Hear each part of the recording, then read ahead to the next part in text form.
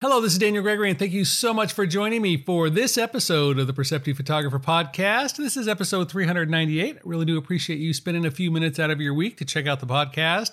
I hope you are having a truly amazing week, getting to do something fun, creative, new, exciting. Maybe you're finally tackling reading War and Peace, or at least the Cliff Notes, so you know what that book was all about. But no matter what you're tackling this week, I hope you are having a great experience. Don't forget, if you haven't signed up for my newsletter, sign up for that up at my website, danieljgregory.com. Get a free printing ebook, the 2022 edition, and you'll get updated on all the latest workshops, classes, and announcements. And the big newsletter that'll be coming out here in the next week, 10 days or so, will have most of the 2023 workshops in it. So you'll be able to check those out, both online and in person, and some location workshops. So lots of stuff coming there. This week, I wanted to talk a little bit about the idea of resistance in our work. Because I know for me, one of the things that comes up is occasionally I will bump into something that I am extremely resistant to doing. That could be submitting work, showing work, maybe learning a new technique, organizing Lightroom catalog, whatever. It's just something in the world of my creative process and in the world of my photography that I am against doing for some reason. And I think one of the things that's really important when we find ourselves at a point of resistance, when we're doing something and we have a reaction to it that we are not connected with it, or we don't like, or we struggle with, and it's not something that, again, is life-threatening. This is something in our photographic practice. Obviously, in a flight or flight situation, it's important to take care of ourselves. But in our creative process, when we run into something, when we bump into something where we're like, wow, I really don't want to do this, I think it's important that we spend some time figuring out a little bit of the why behind that. I think there's a lot of times where it becomes easy for us to use that mild resistance or that reaction to say that this made me uncomfortable or I didn't like doing this as a reason not to pursue something that's really important to ultimately making us the photographer or creator we were meant to be. And oftentimes, the simplicity of the resistance is amazing. It could be as simple as just some aspect of organization or submitting to a competition you've always wanted to submit to. I know for me, a lot of times, anytime I have to prepare work to have it displayed on the wall, when there's then outlay for the production, the framing, I've got to get it on the wall, I've got to get a price, I've got to get titles, that there is a resistance there in my way of being that makes it a challenge. And I've never really fully understood what that reticence is, what that resistance is. And it'd be easy to say that, oh, it's because I'm worried if I put my work up on the wall and somebody doesn't like it, I'll have a negative reaction to it. On the same vernacular, I could put it on the wall and people could like it and they want more of it, and then that's just more work. It doesn't really matter what the psychology of why I think the problem is. At the base of that is some root element, some reason why I'm resistant to that. And in my working with other people, I've oftentimes found that when it comes time to figuring out the rationale or the reason for that resistance, we're oftentimes resistant to that as well. That there is something that we know is a breakthrough moment, a breakthrough point of awareness in how we think about our process and we think about how our creative practice that can make a huge difference.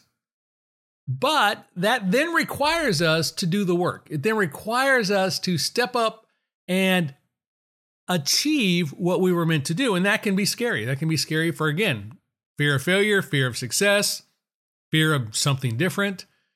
But in that push to understand that resistance, I think is an important process for all of us.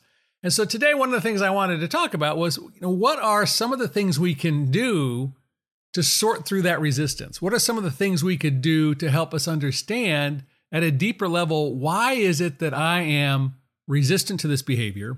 Or why is it when I did something that on the surface seems to be not that big a deal, did I have such a negative reaction to the experience and really not want to do it? And I think one of the first things we can do is spend some time writing down the experience. And not at the fluffy marshmallow stage, but more at the deeper stage of, rather than I didn't like it, but what did it feel like when we didn't like it? Was it a angst in the pit of our stomach? Was it a sense of rage that built it in our chest? Did we get hot flashes? What did we actually physically experience in that process? And then think about other times where we've had that same experience. Not the same experience of the angst or the frustration, but that same physiological response. And is there a common thread in terms of how we physically feel when we meet resistance, when we meet that issue where we can't push forward and beyond it? What does that look like? And I think it's important to write all of that down, because I think one of the things we can start to do when we write things down, in addition to making it concrete, getting it out of the abstract world of our head where it just gets to swirl and spin in this nebulous pile of goo, when we write things down, they become more concrete, they become more tangible, they become more actionable.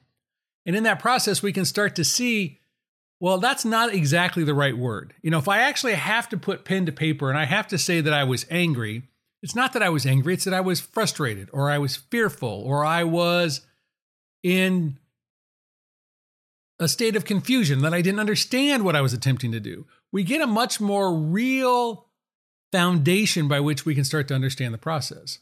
So again, writing down, I think, the physiological response, and then looking at those words and assessing, are those words the accurate words? And if they're not, getting out the thesaurus and looking up, what are the other words around that word that could possibly explain my emotional reaction to that state? I think one of the other important aspects of understanding that resistance is thinking about other points in time when we've been resistant to something that turned out to be okay. Because I think a lot of times when we think about resistance, we think about it being in a negative context. Something bad is going to happen. This is a flight or flight response. This is a flight or flight. How about a fight or flight response? And I'm attempting to save myself from some level of embarrassment, work, whatever it is. We're trying to prevent something from happening. And thinking back to a time when that has been that way before, when have we been in a similar state? And again, not writing down how we physically felt during that time, but what were those events? What were those times in life when we had that same response? And they don't have to be related to our creative process. They can be related to anything. At what point did we feel a resistance from doing something? Changing jobs, moving, switching careers, whatever it is. Switching careers and changing jobs, I guess, is the same thing. Changing a relationship. When we figure out that this has come up over and over again, I think is important. And once we have that list of other times we've had that, what was the outcome that came out of that? What actually happened in that moment? So not writing about the angst we felt, but if we were thinking about changing relationships. I know that when I was younger, I was dating people, breaking up was always a huge challenge. It was always a huge worry, thinking about the conversation, anticipating what I was going to say, anticipating what they were going to say. But looking back, as difficult as that was, every one of those relationships made me better for my next relationship and ultimately set me up to be successful in the relationships I have today.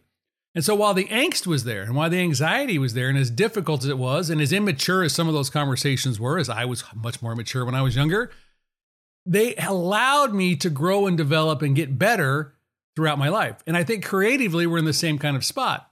As we've faced each one of these challenges, they've been better able to inform us of how to respond the next time a similar challenge comes up. So part of it is understanding that when we run into this wall, when we hit this point of anxiety, that good things come out of the end result of that, even though it may be difficult as we go through it. I think a third thing we could attempt to do, or thing that can help with that anxiety, is finding other people who are willing to let you talk about that anxiety, but not fix that anxiety. So one of the things we always want to do when we're working with our friends or dealing with our families, we want to fix their problems. We want to make sure that they don't have to suffer through something that we have knowledge of or have experience of or have an idea about. But I think it's important sometimes for somebody to be able to just out loud communicate their state of being, their state of feeling. And so by saying to somebody, hey, I've got this thing I'm dealing with. I really just need a sounding board, and I don't need any advice. I don't need to have you tell me what you would do. I don't need to tell me how to fix it. I just need to say what it is to get it off my chest. I think that's important. And I think it's important to find somebody like that you can communicate with. A friend who's willing to do that. In exchange for you paying for the coffee, they just sit there quiet while you sort of walk through this anxiety and angst that you have. Because I think that's a really important aspect, is that sometimes what we need is to know that we're heard, that somebody has listened to that anxiety and then we're able to move forward in a meaningful way, somehow knowing that that's a shared burden, that that's a shared experience we've provided with somebody, and that they're going to carry some of that weight. But again, because they're not trying to fix it, it doesn't create more anxiety in the sense of the fear that comes up with, well, I haven't tried that, or I didn't think of that, or I should have done that, or I wish I had done that. All of that is removed, and it makes it a much easier, I think, process for that. And the final thing I think we can do when we struggle with that piece of that anxiety is to recognize that sometimes that anxiety is pretty small, but we've made it out to be pretty big. And sometimes all it takes is the smallest change. I used to tell people all the time, if you feel like you're hitting your head against the wall, just turn left. Then you won't run into that same wall. Doesn't mean you're not going to hit a wall later, but it's a small change. Just turn left. You don't hit the wall in the same spot as you did before. Something different comes about from that. And so I think part of sometimes is recognizing that maybe just a small change, maybe just a small difference can really play out well in terms of how we can deal with this angst that we feel. So hopefully, if you've ever been a person who's dealt with some anxiety in your creative process, or felt like you're stuck in a rut, or you've got some apprehension of while you're working on something, that a few of these ideas or concepts might help you sort of shake loose the cobwebs, get the gears going again so you can feel like you can take a big step forward in your creative practice. Thank you so much for spending a little time again this week with me for the Perceptive Photographer Podcast. If you're not a subscriber to the podcast on whatever platform you're listening on, just go ahead and hit that subscribe button. That way you'll make sure you get all of the latest podcasts when they're released on Mondays. And due to my technical inability to post podcast, I think I fixed the glitch. And so they're going to come out every time on Monday again. So thanks so much for listening. Really do appreciate you, and have a great week.